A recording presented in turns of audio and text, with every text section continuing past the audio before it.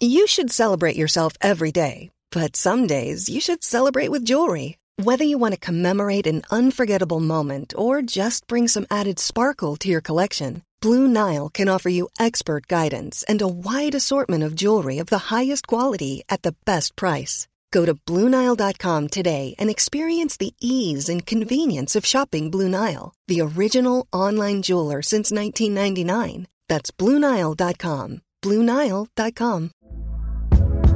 Hey there, it's Michelle Norris. I'm host of a podcast called Your Mama's Kitchen. When I travel, I'm usually looking for a way to find a taste of home when I'm not at home. And one of the things I love to do when I am at home is entertain. And Airbnb allows me to do that. When I was in California recently, I rented a house that had a great kitchen. And when we were sitting around the table, we were all thinking, we're in someone else's house. Someone could be in all of our homes as well.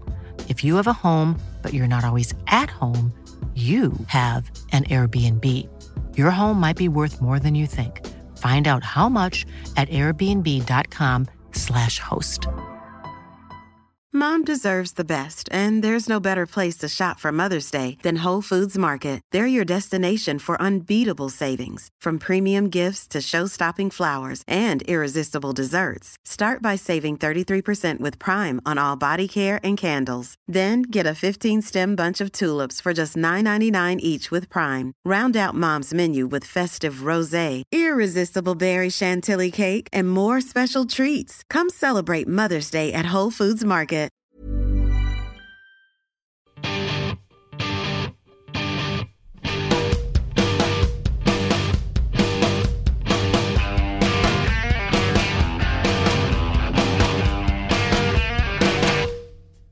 You're on Team Human, conscious intervention in the machine. You sit in the thing, I'll call you up. Coming to you alive from VRTO, the Virtual Augmented Reality World Expo at the Toronto Media Arts Centre in beautiful downtown Toronto, Canada. This is where we stop using technology to optimize human beings for the market and start optimizing technology for the human future or even the present.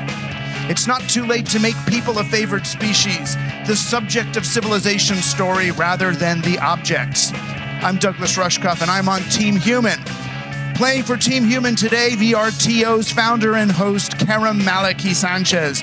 Karim will be helping us distinguish the real hope from the endless hype around these technologies, showing us how the digital landscape offers something much better than escape. It offers new access to one another. We'll also meet virtual and augmented reality artist Amelia Winger-Bearskin, who develops cultural communities at the intersection of art, technology, and education. She's going to help us see how artificial intelligence, rather than simply replacing authors or screenwriting, can foster nonlinear, decentralized storytelling with true generational impact. It's time to intervene on behalf of people. I'm Douglas Rushkoff, and you're on Team Human.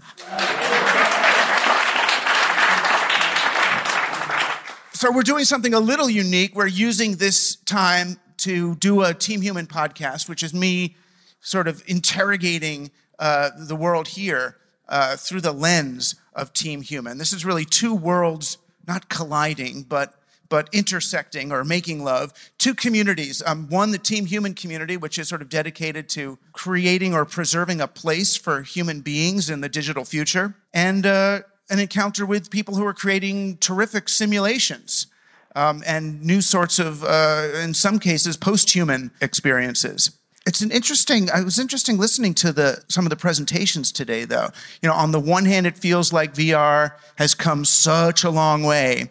And on the other hand, I feel like these are the same conversations that we were having in 1991 and 1992. It's less demonstration of what we're doing and more talking about, well, what this might be and what then it'll be, and then maybe we could use it for this, and it's not really hype because there's this, and it's interesting. But it's the cycle, right? So VR is making another comeback. Here we are. Is this the time? For me, VR feels different than it did 40 years ago. It feels, and I'm just going to be honest, it feels a little more commercial. And it's not really that. It's not really just that it's like more ad-centered. It's something more directional. And that's kind of what I want to get into here. It's sort of the bias of this medium, and whether we're doing something genuinely new with it or whether we're really just amplifying the biases of the media that we've come from. It's kind of a directional thing. So when VR was just a little inkling in Eric Ellickson or Jaron Lanier's mind, it felt as if it was going to be people using technology to do things, people using virtual reality to express themselves in a new way. And it's feeling to me more like we have these experiences that are going to do technology to people to create sorts of experiences, but it's technology acting on us more than us acting through technology. So it's sort of less creative output and more advertising input. You know, it's feeling less like an early digital culture. And by digital, I mean the digits, the hands-on, the real digital was a productive culture, a little bit less early digital and a little bit more like late stage television. And that's a tricky one. I mean, this debate, this divide about VR, like I've been saying, goes all the way back to the late 80s. I remember the first time I did VR was at the Mondo 2000 house. Mondo 2000 was this sort of psychedelic technology alt culture magazine out of Berkeley. It followed a magazine called Reality Hackers, which followed a magazine called High Frontiers. So it was the psychedelic thread of the cyberdelic movement, really, is what we called it. And there were two guys who were doing VR then in that community. One was Jaron Lanier, and he was considered at the time kind of the big sold out one, because he was at VPL, it was this big company. He was making VR for architects who were making buildings and stuff. And then there was this other guy, a friend of Timothy Leary with long blonde hair named Eric Ellickson, who went out with Sarah Drew, this crazy, witchy, wonderful, smart drugs concoctor woman. And he had a different VR, a cheap VR, that we called it Sensate. Do you guys remember Sensate? It was like this billiard ball thing on a thing. It was really crude, but it was small enough and cheap enough that he could bring it to the house and we could all put it on and play with it and move around in sort of a graphical world as complicated as asteroids. But you were there. We were doing it. It was there. It was that opening. It was like dropping something powerful. And it was such a countercultural moment that it was strange. We didn't realize just how expensive VR was going to be, I think, was part of our problem. And because it's so expensive, we ended up deploying VR for things that were capital intensive. You think about the first big uses of VR, architecture. What's more capital intensive than that? I always look at architects as artists and think, yeah, they're artists except for the fact that their pieces cost $500 million to make. Right? So you want to be an artist, but you also have to find a hospital or a AT&T or someone who's going to fund this thing. It's like, you just make a piece of cardboard and express yourself, and you don't need that kind of capital. And the other one who was playing with VR at the time, I don't know if you remember Warren Robinette.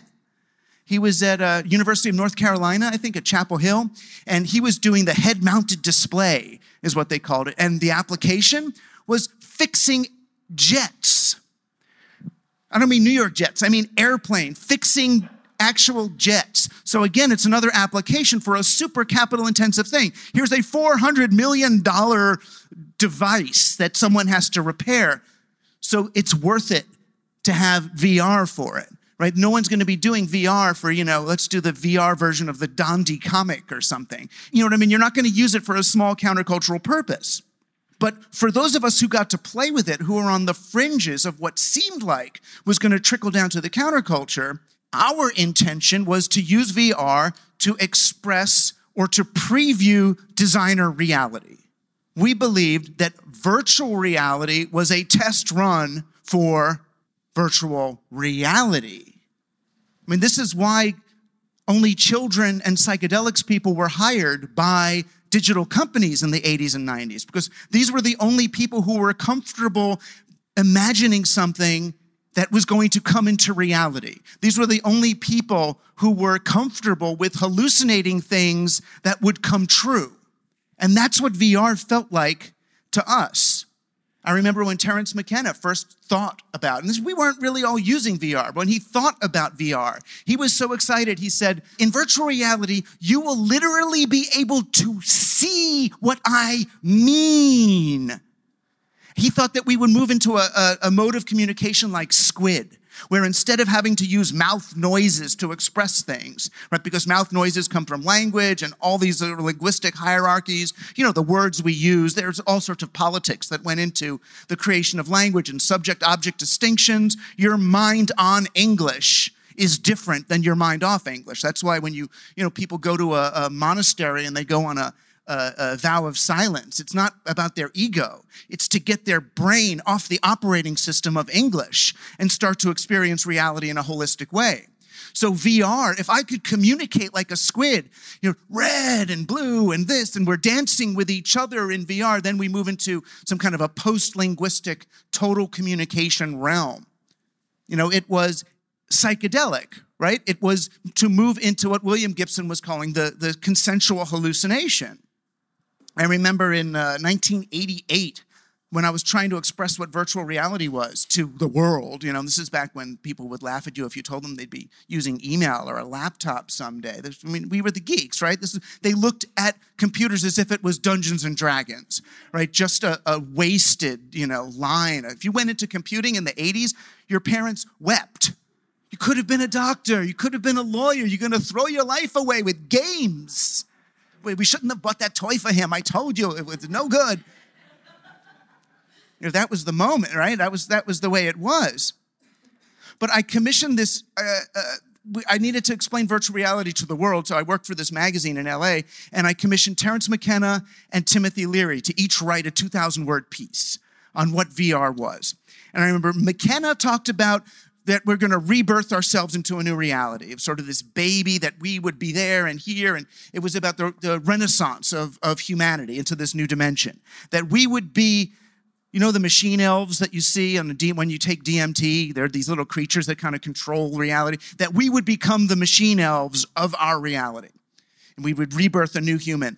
Leary, in that piece, said that his book, Exopsychology, was wrong. In Exopsychology, he said that human beings would embark on space migration, that would be the next stage of human evolution. And he said, no. Now that he's experienced VR, that the next realm will be cyberspace, that's where we will migrate to. We will migrate to the cyber. And I was with Tim Leary the first time he went into VR. And it was at a rave club in San Francisco called Big Heart City. And there was two of them. There was Big Heart City and Toontown. And a guy named Brian Hughes, who worked for Intel, he was there to help market their future VR technologies. So he brought this rig, and it was like in, 3 steamer trunks worth of stuff, really just to be a head-mounted display and a glove and then monitors. So, Tim, he was a showman, but he went into the VR, we put the stuff on him and he had the glove on and everybody gathers around, the music comes down and there's this big monitor and then Tim goes, ooh, and everything moves to the left in VR and the whole crowd goes, ooh, and he goes, this, ooh, ah, ooh. But VR at the time, if you were doing it, it was such a spectacle that people would watch you do VR. It was like this weird over-the-shoulder sort of shot. And it was spectacle. And wonderfully silly. I got to go on the Larry King show to be the guy who said, what's going on here? And he's like, Rushkoff, are you a whiz kid? Tell us, what is cyberspace? I'll never forget. What is cyberspace? And I answered, but it was patronizing, right? It was as if, I was a ufologist coming down. So tell us about your alien abduction, Douglas. What is cyberspace, this place we're all going to go to? And I remember saying to him, Larry, you're in cyberspace right now. I tried to pull a Leary on him or something. But the whole frame, the set and setting around virtual reality was countercultural and somewhat psychedelic.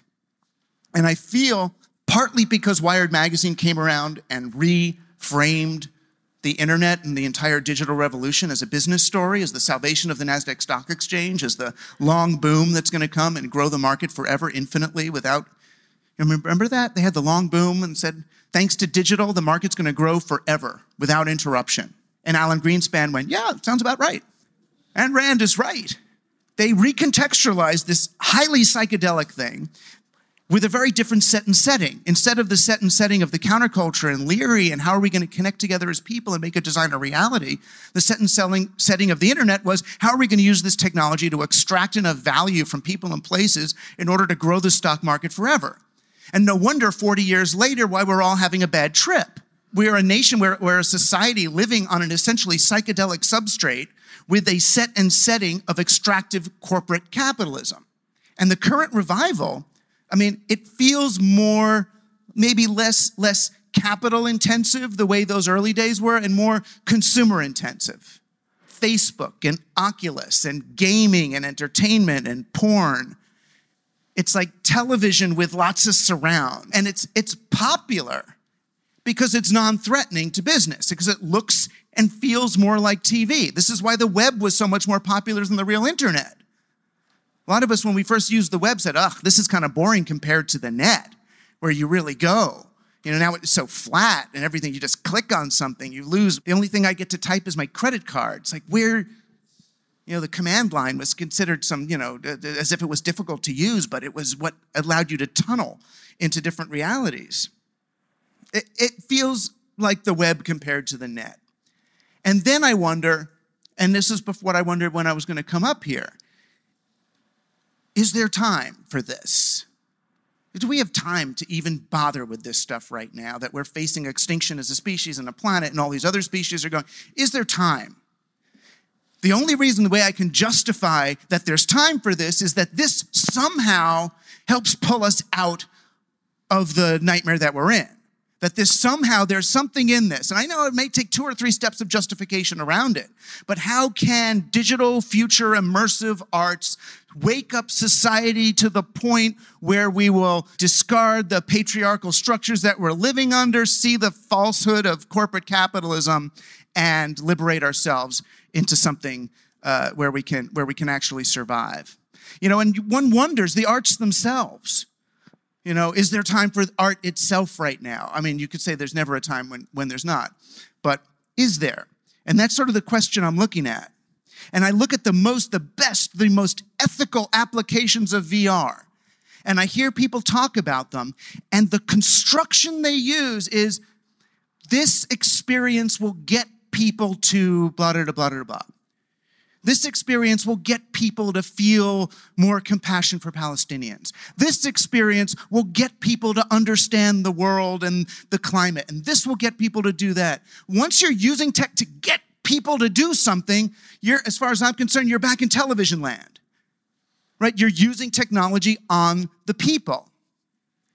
And we didn't know this in the early cyber days. We had rave, right? Rave was the original beautiful thing. But when you think about the rave itself, it was taking these kids, letting them come in, and then hitting them with 120 beat per minute music because it's the fetal heart rate, hitting them with the right lights, with the right sound, giving them the right drugs in order to engender all the stuff that we wanted them to get. We're going to get these kids more compassionate. We're going to get them thinking like a colonial organism. We're going to get them. It was still like electric Kool-Aid acid test, television era, doing this thing to these people. And that's where I get concerned. And the most extreme of these situations, of course, is when we ask the tech to measure the results of what it's been able to get us to do and then change itself to get us to do it even more. And the better the technologies we develop for changing human behavior, the more expensive they are, the more they're going to be in the hands of the Facebooks and the Googles and all those people. I mean, they watch us, they care about what we're doing, but only to the extent that the innovations we come up with can be used to manipulate human beings. For me, the possibility, the one I get, is that we as a society have lost our immune response. What art can do, what the counterculture can do, it's the same thing. is the thing that people hate about it is the most important thing about it. The counterculture is critical. We look at mainstream, we look at whatever's up there on the TV, whatever the mainstream thing is, and we go, that kind of sucks. Friends kind of sucks. Game of Thrones kind of sucks. These things kind of suck, and here's why. That's the counterculture. It's not real. It's not true. It's not, We're critical. And I know it's annoying and nauseating sometimes to be critical, but we're living in a society where no one's being critical. It's gone. At least the counterculture artistic critique. It's so hard. And it's partly because there's no money. I mean, it's hard. You can't open up a little store. You can't make a little thing. I mean, I'm interested to see the indie VR scene, how indie it can get. But without that, we get the fascism. We get what we're in. So what I'm interested in is where does VR and AR fit in as part of the countercultural arts effort? Can that aspect of it be retrieved? Can VR and AR be the stealth Trojan horse in the entertainment television machine? Can it be the trigger, the catalyst to revive a human age in media rather than a continual degradation of humans by our technologies?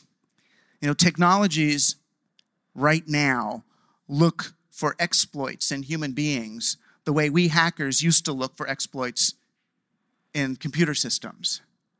But not here, right? Not here. VTRO. This is the VR conference that is less concerned with what or even how than why. And the beating heart at the center of this culture of purpose is Kerem Maleki Sanchez.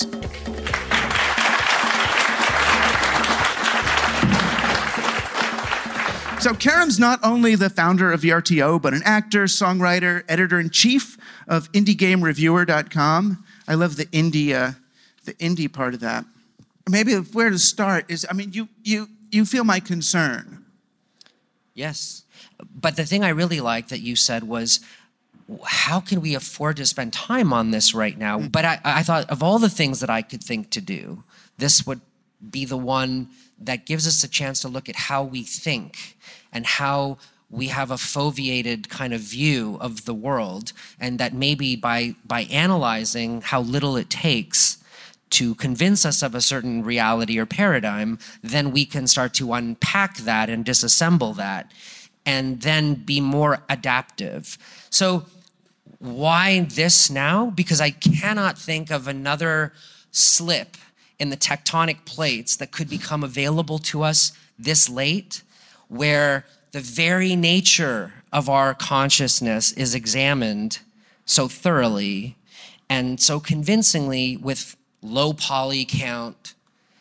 It's like putting a paper bag over a cat's head and it goes, holy shit, the universe is gone. And I think that little trick, that gimmick that Tom Westerlund was talking about, is like a little crack. I think that the recalibration though that's happening culturally is important in on so many levels. Right. Let me go back. Let me unpack some of this though. All right. So part of what you're saying is the beauty of VR, say, may not be any particular piece of content that's thrown in there, but the speed and intensity with which we can be made to believe something that is weird or not true or strange or I was on Mars but I'm not will somehow crack open our sensibility about how the world, how our worldview has been manufactured, and then give us maybe more authority over it. And in some ways, though, isn't that what the Eastern gurus do with magic? When they use magic, it's to, on the one hand, it's to get some money because people think it's real, but for others, it's just to break open the head for a minute. Like Blair Renault says, I don't really care about VR. It's not about that part of it. Right. It's about the small town experiment. Go to a small town, you give kids from either side of the tracks the lines and they read something and you're the robot and you're the mother and now you're the mother and you're the robot. Right. And they have to do all of this role swapping and see what this exercise of flipping your consciousness and your position and your stance are that quickly. Right. To create some malleability, to create some elasticity, to get us out of these like rigid, completely polarized ideologies that we've kind of Right. And again, there's never been something like Facebook. Correct me if I'm wrong, but I think Facebook is in many ways like unprecedented in modern, where you've got something that can target you that specifically and is always improving itself and is unregulated.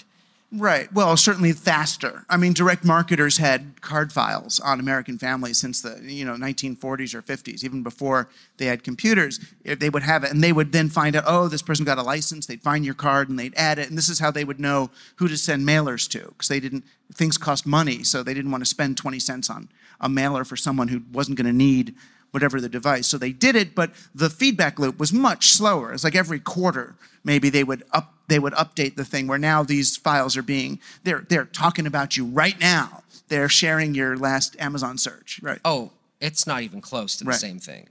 I mean, we are literally the algorithm is just iterating and iterating and iterating every second. And the thing is, though, I'm not just making an analogy about Facebook. Facebook owns VR. On top of all that. Right. They literally are subsidizing the cost of these headsets that are so cheap and so wonderful and so accessible to everybody. And this guy and that guy over there has done keynotes on this subject of this. But right, you have an industry, a multi-trillion-dollar industry that is using the most advanced technologies to try to turn our world into a giant Skinner box. And not just get us to buy stuff, but get us to behave more consistently with our algorithmically derived consumer profile. Right, and it would be really easy to get like super alarmist and say, oh my God, Facebook is going to turn us all into like zombies with these terrible VR headsets, just like the TV thing that Mr. Znaimer had to deal with all the time, and turning us all into zombies, and that we're going to eat each other's brains. But at the same time, the problem is to think that VR is going to be like a TV replacement or TV plus, or that AR is like, even after VR, it's like the next thing. I don't think that, I think the point is to not think of it that way at all. Right. Instead of thinking as like the next step in some sort of line of evolving media, that it has a different function. That's what we would hope. Right? But right now, of course, the problem is that if television if television gave way to the kind of decentralized, distributed VR creative space we're talking about, then capitalism goes. It's like we're talking about TV to real digital VR is like U.S. Treasury Department interest-bearing capital monopoly money to blockchain. I mean, it's that different. It's like Confucius to Tao. It's like, you know what I mean? It's that radical a shift, and they're not going to let go so easily. I don't think the VR is trying to replace TV. I think it's like not even. It would be, but it would be it's a different media environment, is what McLuhan would say. Yeah. That television was the medium of the 50s, 60s, 70s. Television was the dominant medium. Then when we got a new medium, which is really the internet, the previous medium becomes the content of the next medium. So just as theater became the content of television, television became the content of the internet, which is what we're just streaming Netflix. It's the main, and porn. It's the main thing that is done on the internet. If VR happens, it can't just be TV on digital steroids, the way the web is kind of, Sears Roebuck catalog on digital steroids. It would have to be this other participatory, person-driven reality. There's a company called Control Labs in New York that is, for example, using the very granular, high-fidelity information that you can get from your forearm that is passing from your brain to your digits, and you can take that information and interpret it and do some pretty interesting things with that. So you connect that to the stuff that Lee Vermeulen is doing in IoT, and all of a sudden I can turn out the lights and I can use the force. And then imagine like when everything is flooded and everything, and you can then use your mind to manipulate robots that can move mountains using VR, and all of a sudden you have these like giant mechs that are being operated with your wrist. So I mean, sure, you can watch TV in VR and it's a wonderful airplane experience. That'll happen. I also think that like the little tiny tools of how to improve my eyesight with the convergence stuff, or just to like figure out how to do a thing that I can't afford to have right now, but I can develop sort of educationally, like certain skills, are other ways to look at VR. Like, it's not like TV and the normal teaching at me through language, but there's kind of that spatial development that happens, and the leveraging of tools that we can use through that. And I would love to go there with you, but when I think about education, I think the biggest problem we have today, I have as an educator, as a college teacher, is every semester, the first day of class, more students come to me with a note saying, from their doctor, please excuse Johnny from class participation because he's got an anxiety disorder. And I think, dang, what happened K through 12? Right? The kid was on an iPad in that classroom. And I understand iPad and learning and assessment, and it could be programmed exactly to the person instead of everybody using this. This was the promise. Instead of everybody using the same damn textbook and going at the same rate, the iPad is going to be able to configure learning to the exact student, and each student is going to get exactly what they need when they need it, and then the assessment always works out better. Why? Well, because it's the computer assessing its own metrics, but the assessment outcomes are always good. And what's happened is the divine function of education, which is, to give the person what they need to become a lifelong learner, to give the coal miner the dignity of being able to return from work at the end of the day and read and appreciate a novel or participate in democracy. It's become an extension of work. We start looking at the classroom as, great, what are he's going to get good utilitarian skills. We're going to train them better, but we lose the live mimesis between the student and the teacher. So it's like in the classroom, I'm a pro-tech person, but I've become like so anti-tech in the classroom because I want the student to have the experience of what does a human being look and act like when they are learning. That's the best thing a student can get. They have a teacher who's in front of them whose body and mind is learning, and they go, oh, how do I model? What is sort of that live mimesis, which is part of if people are able, even right now, to look at pictures of other human beings across a fence in Mexico and say they're not humans, then somehow media has done a poor job. And I don't know how to activate the humanity other than through live rapport. So I look and I say, great, so the doctor's going to do a surgery because the only one who can do it is in Berlin and my kid is in California or something. And sure, use your virtual scalpel. And that's always great. All medicines are great for sick. All Facebook groups are wonderful for people with an odd disease who can't find someone else who has it. And the 12 people around the world who have the disease can now be in a group and talk together, right, and all. So as a compensatory mechanism, I'm always like, yay, yay, yay. But then when I hear it going just this, to help kids learn to, it's like, well, let me qualify we got Tinker Toy for that. I mean, First of all, I think that what is it that you think right now between us is different than like telepresence? If I could see all of the minor little tilts in your head and the movement of your hands and the exact fingerprint that you give off with every twitch of your eyes, what is that ethereal element?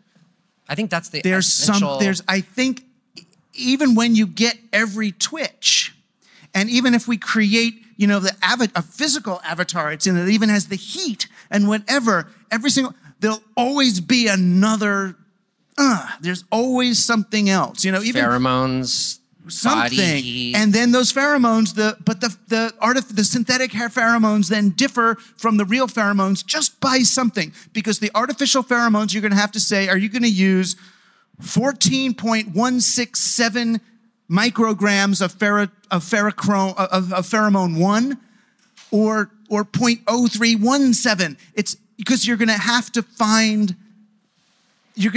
pick. That human beings, I still feel our reality exists in the space between the numbers, between the ticks. And no matter how high resolution we make it, we lose it. Even, Jaron Lanier used to say that he felt like one great thing about VR is that it's going to teach us that better VR gets, the better we're going to get at distinguishing between VR and reality. So I think there's always going to be, and yeah, if you want to go there, I'll go magic. I'll go occult if I have to. Oh no, please do. But I will, to say there's something about even if they're just meat suits that are But that is the point receiving, about virtual reality. Yeah. The point about virtual reality is that we only see through evolutionary means the green that we need to see, or the shape of a train, so we don't get in front of it. It doesn't look like a train. It's not actually green. That's just the human thing that humans do to survive.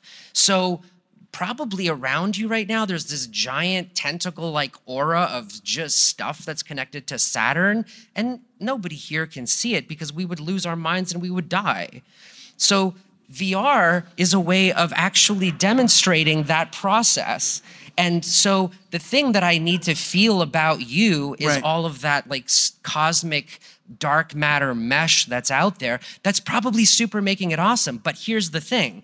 Now, Ellie Reyne has got this piece about trans men that are in their apartments that he shot on a depth kit that's like super lo-fi. But the thing about it that's so palpable is that you're in their apartment with their things that are there in the inner sanctum, and you're 3 feet away from a person, and it's in an intimate moment that it would take a lot of beats to get to in terms of trust to somehow get into that conversation that Iram was able to get by photographing them for 10 years. So all of a sudden I have this different relationship in a spatialized, embodied way to subject matter that maybe never even put in front of me in a way where I'm like, I'm in your presence.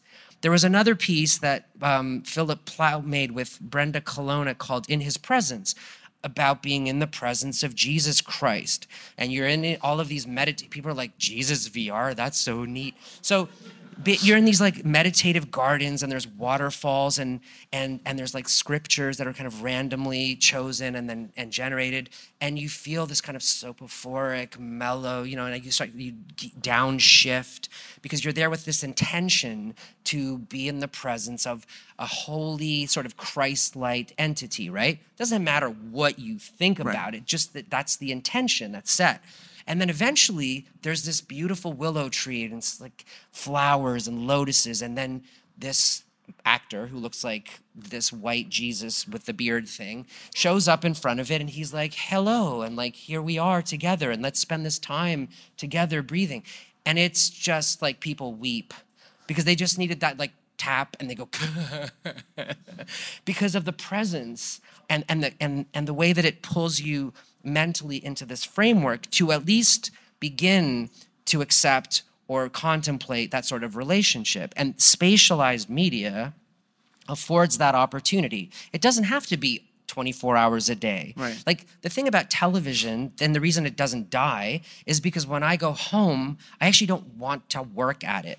I just want to lay on the couch and go, for as long as it takes for me to fall asleep and wake up and dream and wake up and do whatever, and it's working for me, and the advertisers are paying for this programming.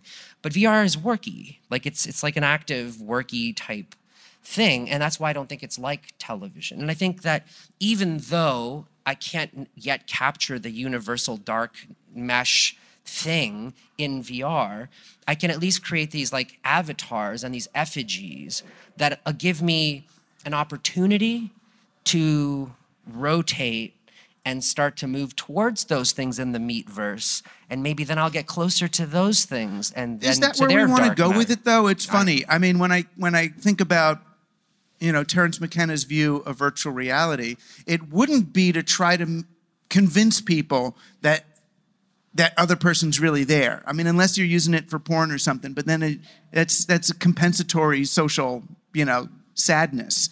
I mean, if we're really going to have virtual reality, the idea would be, let's create a reality that we can't have in life. I want to, that shows things differently. When I'm getting mad, my whole self starts to become, we're in some, Octavia Butler, universe or something. And you know what I mean? Let's go there. I remember when this wave of VR, like in 2014, people started just making stuff, like making all sorts of demos and shovelware, and like just, oh, that works, so I'm gonna make another one like it and another one. And I thought, wow, everything's trying to be so overwhelming. It's like, rah, rah, rah, rah, rah. And I thought the world is just so rich. It's so detailed. It's so highly, beautifully textured. Like maybe one thing for like a person like me who grew up with a total anxiety disorder is like to actually just be reductive and just take it down and less and less and less. And let me be in a singular, spatialized, embodied space that has like far less stimulation, and then let me put each piece back together. Well, I'm just saying as an example, like these things. Or, you know, if you're scared of driving, the exposure therapy thing, and there's all of these systems that can be used. You know, it's not just about one or the other. It's all of the, it's like just saying the internet is like really great for BBSs or something. I mean, one of the great rules, and I want to bring Amelia Winger Bearskin up to help us talk about this. And I'll bring up this question, then introduce you. There was a science fiction. Well, I might as well introduce you now. So Amelia is an artist, technologist, and organizer. She's founder of Idea New Rochelle, a new arts and technology, now established arts and technology district with projects and residencies in AR, VR, and AI. She founded the Stupid Hackathon, has works in the permanent collections of the Guggenheim, and is one of the Seneca Cayuga Nation of Oklahoma Deer Clan. She may be best known for her proprioception challenging VR project, which is what I want to talk about because I got to play with that. Your hands are feet. So please put your feet together for Amelia Winger Bearskin. Thank you so much. What he made me think of this because I was thinking the way you were describing VR as maybe close to reality, but with one tweak. It's the way when you're working on like a science fiction project for TV, they always want it to be like it's a world just like ours, except cloning works, or except there's aliens, so that you can just shoot in Toronto and not worry about anything except the one tweak. But it's also a way to create a very familiar world and have it be odd. To me, what you did with VR is kind of like the reason I like asteroids and Space Invaders. It just take away all of it and give me the one thing that we're playing with here. So your hands are your feet. Yeah. Is basically that everything's not. Did you look down and it's like your hands are your feet? Do you know what I mean? And it's like so, but that's how you get the most profound hit, I think. I want something that helps me understand myself because I think that I'm part of a collective unconsciousness, which is beautiful and powerful. And if I make artwork that doesn't help someone else encounter themselves, then I don't think I'm doing anything very interesting. And it does. I mean, and you basically just threw up one simple proprioceptive flip. You just were playing, I guess. Or were you like, did you have a whole trip out thought on it? No, I like to play. I like to be stupid. I like to play. I like to dream. And I like to remember what it was when I was a kid and I encountered something for the first time. And usually the most profound encounters I had were with nature or with another human. So I like to take those and play with those, yeah. Because looking at your hand as a foot or your foot as a hand, I imagine that's what it's like for like a 4-month-old. Yeah. Looking at, what the heck is this? What is this? I mean, it's tremendous all of us have had these conversations with a child where they just say something that's so true and so obvious and it breaks your heart because it's so beautiful. And if we can do anything with any of these damn things that we create, whether it's technology or a system or anything, if we could do something that makes us have that awe and remember what it was to approach something with absolute beauty and joy, that's pretty damn cool. Right. And then it opens you up in this whole other... Well, there is that novelty aspect that we've seen in, Vacation Simulator, where people just do one weird thing over and over again. They can photocopy their own hand, and they just keep photocopying their hand, or they just play with the toys in the little virtual tub. But we love it. I mean, kids love going and running this little convenience store and then just seeing what else can happen, like what can break. And I remember this poem when I was a kid about like dinosaurs with green cheese teeth and some other random thing, and plugging things into the wrong sockets and seeing what lights up or blows up, and how valuable it was to be given that permission to say, well, what if everything I know is wrong? Right, and to live through it. And live through it. And you think when you're a kid that you do. You're like, oh, yeah, I run in any direction and almost into walls, but they don't realize that somebody grabbed you by the armpits and you went in that direction. And VR gives you that permission. Well, it should, right? It doesn't yet, and not in all cases. But in something like VR chat, it's the good old thing of like, give a man a mask and he'll show you his true self. And so you've got people that are in any kind of avatar, and if they like that one, they can clone it and make themselves into it, and they can manifest like the Cookie Man and any other thing that they want. But as Sir Moore is showing, and that he's got 500,000 YouTube viewers that just want to see people be as sincerely, authentically candid about their most painful moments as possible. They don't have any fear of that, and it's able to be that way because they have these means. Now, Machinima was the same, and we've seen this over and over again, so that's not the big surprise. But there's no reason to say because it didn't work 25 years ago, so like we should stop, or it's this thing over and over. No, it's not. This has never happened before. This day has never happened before. We're just moving towards this thing, which is getting better, and it's getting stronger, and it's getting faster, and we should not abandon it. And when I first talked to you about this, you said, VR is murmur. And I said, well, there's two choices. You can say murmur. I know who you are. I know how deep you've been in VR for this long. But I said, you either walk away or you get in and you talk about it and you go with us and with everybody else, and we all figure it out. I think it's just an enormously valuable, safe zone to try out really ridiculous things to see what it teaches us. Now, the problem is that it's not just chemistry. You can't just mix random things in a bottle and go, wow, neat, because it's made by us. It has its intrinsic biases because it's only going to be as wide-reaching as the technology can allow. And that is the problem, is that it's an artificial sort of infinite universe. But I also want to get to something else Amelia was saying. You use the term collective unconscious, right?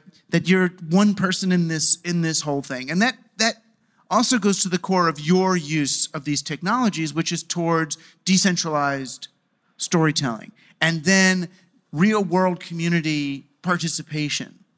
Yeah, I have, I like to be a pretty non-serious person. I make lots of jokes. And so I say these things, and most people laugh because they think I'm joking, and that's fine because I like when people laugh at my jokes. But I don't believe in time, and I don't believe in being an individual.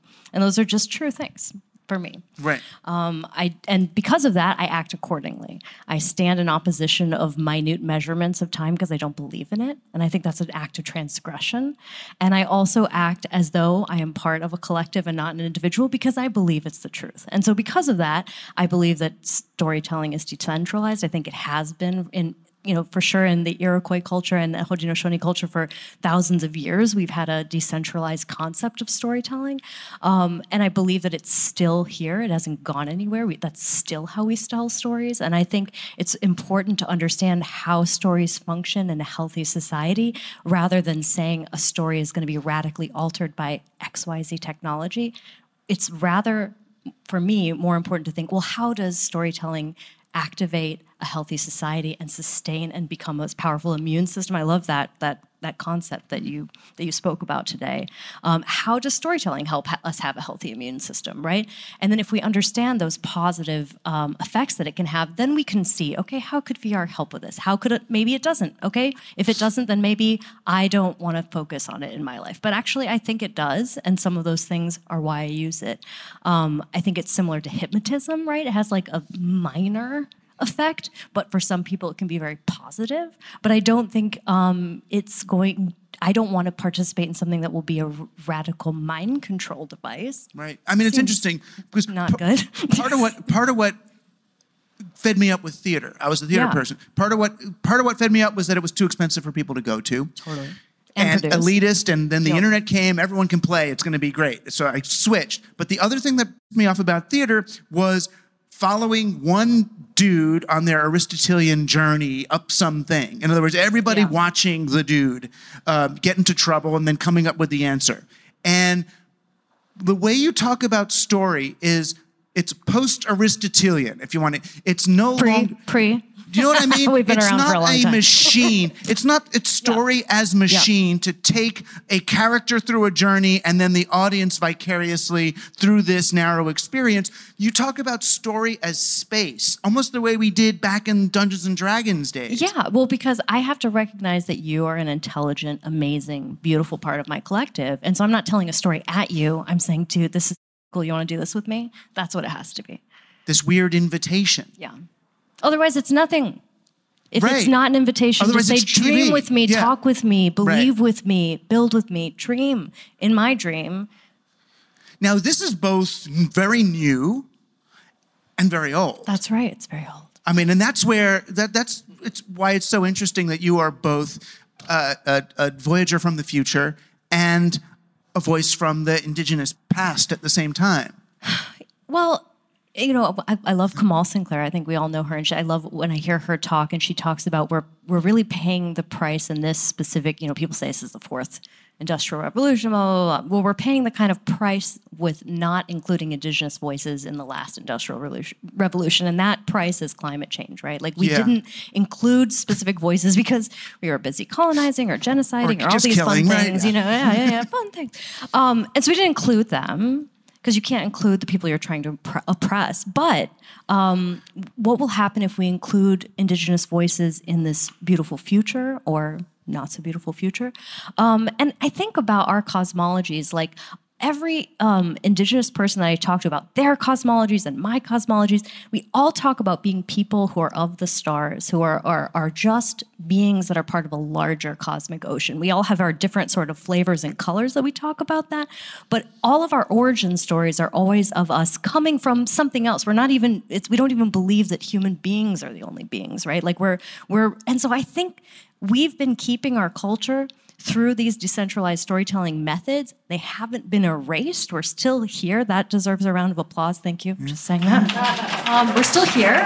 And so I think allowing us to participate, we have to recode our message in all these different mediums. That's how we've survived. We say, oh, well, we're not going to use wampum shells anymore. We're going to use glass shells. Okay, great, I'll use that. Oh, now we're going to use holograms. Okay, I'll use that. Okay, now we're going to use VR. Okay, I'll use that. We adapt so that we can encode the messages that we have, that we've learned for thousands of years, and we learn them from the planet that we're on, right? So I think it's important to include the way in which we tell stories, not even necessarily the content of our stories. It's really the form that we're helping to encode in all of these different forms.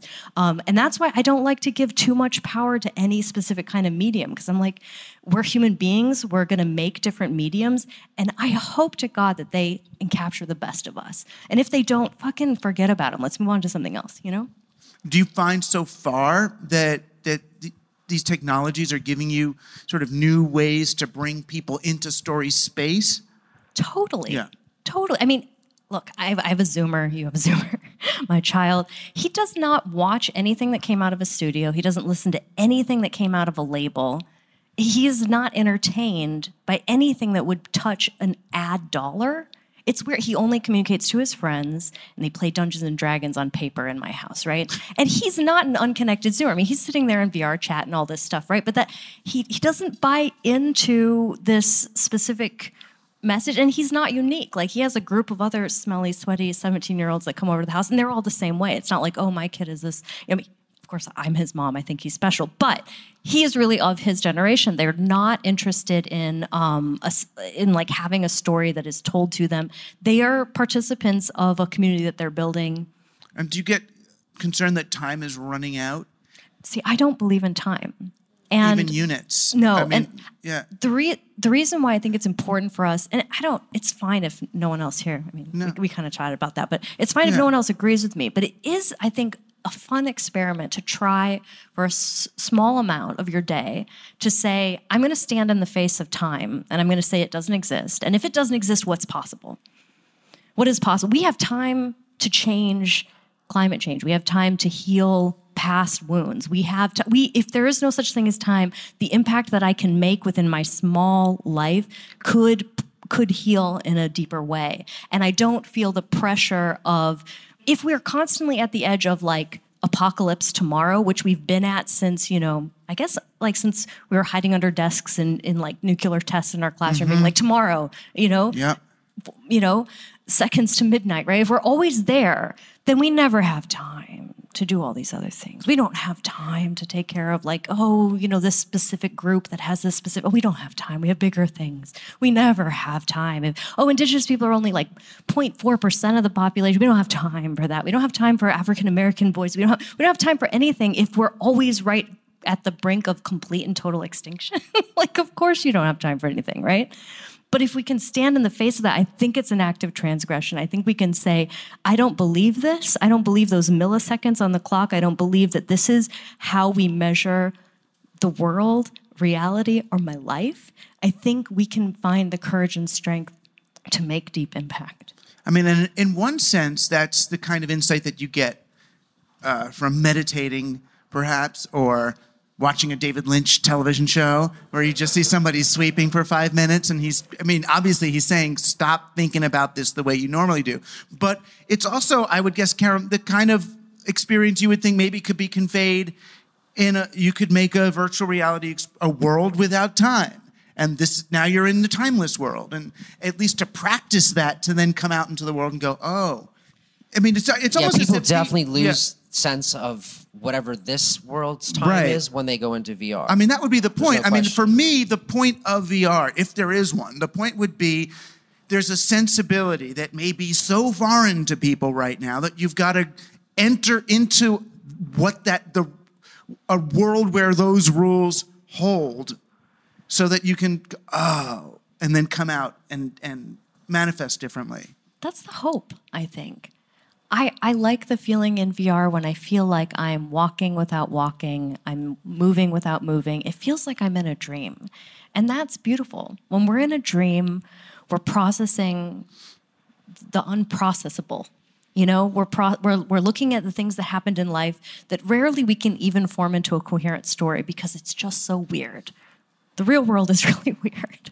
And I think VR can be a place where we can dream. But I get to invite you into my dream, and that's pretty cool. So let me share with you my bad trip fear. So just as if I'm taking acid on a beautiful college campus with my best friends, and we're tripping out about everything and having a great time and all that, there'll be a moment at which I realize, I'm getting to have this trip in this beautiful Ivy League campus because I'm a privileged white person in America who got good SATs to get into this place, and there's people right now on whose backs this is resting. Likewise, I can be in VR and say, now I'm having a transformative Buddhist experience and I'm reconnecting with the cosmos of the blah, blah, but I'm doing it on components that were assembled by Chinese kids losing their fingers, using rare earth metals. Whose mind do you think we're trying to change? Maybe we're trying to change privileged people's minds. Right, we're taking technologies that are coming from, the sending slaves into caves to get rare earth metals, and where this, you know better than anyone where this stuff goes to die is on, Native American reservations are the toxic waste dump for all of our disposed Oculus version 1s or whatever. Totally. But that's what I mean. Maybe we're hacking a class that we need to get to. We need to talk to them. We need them to experience themselves and connect back to the community. I think it's a place you can find people. I agree that I don't believe in a kind of utopia where like everybody is in a headset. all the time. Like, that's crazy to me. But can this device access a certain type of people? You know, there's a lot of people with privilege and money are super excited about this. Maybe they should have an experience that helps connect them to their collective unconscious. So even though they might intend to continue their escape from the rest of us, which is what we know the billionaires really want, right? They have bunkers. I mean, they are trying to drive their car fast enough never to smell their own exhaust. And they're leaving that on us. I mean, and they're building bunkers. But even if they want to escape, when you put the goggles on them, and then because it's subversive, we give them an experience that makes them realize, oh my God, there is no escape. I'm really here. That'd be pretty cool.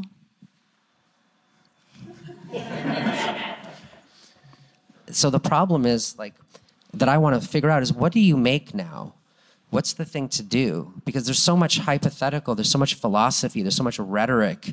And then on the other side, you've got these companies that are like, look, you might think I'm the evil empire, but I'm the one that's giving you the tools, because it's a matter of like getting those parts out of those mines in China and building the damn thing that you're going to do. So now that you have the damn thing that you're talking about, all of these wonderful things that could happen with, what the hell do you make, right? And this show for me this year was about like taking stock of that, taking inventory and going like, we have come this far in these 5 years that are built on the shoulders of giants that came the 30 years before, and great, now you've got the thing that came out a week and a half ago, but what are you going to do now with that thing, right? And do you make micro experiences that have a very targeted desired effect? Do you make these like scalable worlds that have infinite permeability and mutability?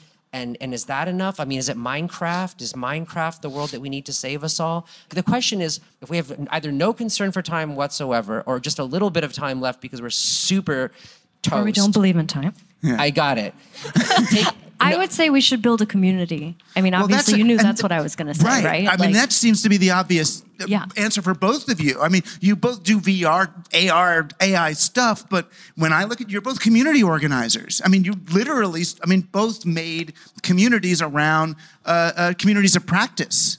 And I think that's the immune system, right? Like, if we could spin out all day about what possible terrible future, what possible amazing future we could build, but how do we protect against that, or how do we make sure we're building the world we want to live in? And I think it's that immune system, which is the community. If we make it so that the community is strong enough to maintain its voice and to maintain our values, I think that it wouldn't matter as much what one of us makes, because all of us will understand what we're working we could towards. all be making it all the time, which is like the reality that we're all making all the time together already, kind of in a way. And it's just the VR is just an excuse. Yeah. For us to all just talk about beautiful metaphor for what's going on here. It's like saying, oh, imagine we built this reality that you could program. But we did. We're living in one already. You know, you're living in one already. An active participant in your reality. And thank you, Amelia, for playing on Team Human. You can find out more about her work and writing at studioamelia.com. You can learn more about Karam and VRTO at karamsongs.com or virtualreality.to. You can also find links to their work and all of our guests at teamhuman.fm. Articles based on my monologues can be found on Medium, along with annotated archives of all of our shows. Team Human is a production of the Laboratory for Digital Humanism at CUNY, Queens. Our community manager is Michael Bass. Our associate producer is Josh Chapdelaine. Our virtual futurist is Luke Robert Mason. Team Human is produced and engineered by Stephen Bartolome. Thanks also to everyone at VRTO for hosting this event. I'm Douglas Rushkoff, and you've been on Team Human, our last best hope for peeps. Thanks.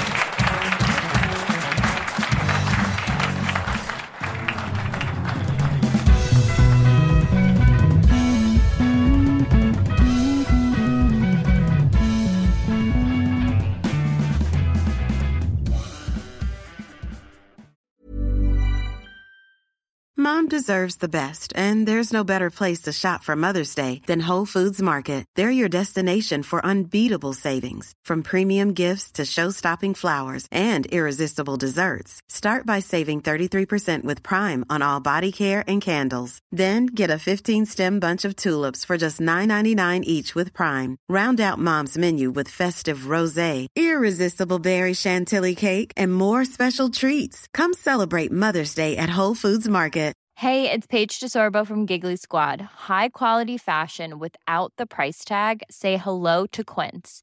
I'm snagging high-end essentials like cozy cashmere sweaters, sleek leather jackets, fine jewelry, and so much more. With Quince being 50 to 80% less than similar brands. And they partner with factories that prioritize safe, ethical, and responsible manufacturing. I love that. Luxury quality within reach. Go to quince.com/style to get free shipping and 365-day returns on your next order. Quince.com/style. Mom deserves the best, and there's no better place to shop for Mother's Day than Whole Foods Market. They're your destination for unbeatable savings, from premium gifts to show-stopping flowers and irresistible desserts. Start by saving 33% with Prime on all body care and candles. Then get a 15-stem bunch of tulips for just $9.99 each with Prime. Round out Mom's menu with festive rosé, irresistible berry chantilly cake, and more special treats. Come celebrate Mother's Day at Whole Foods Market.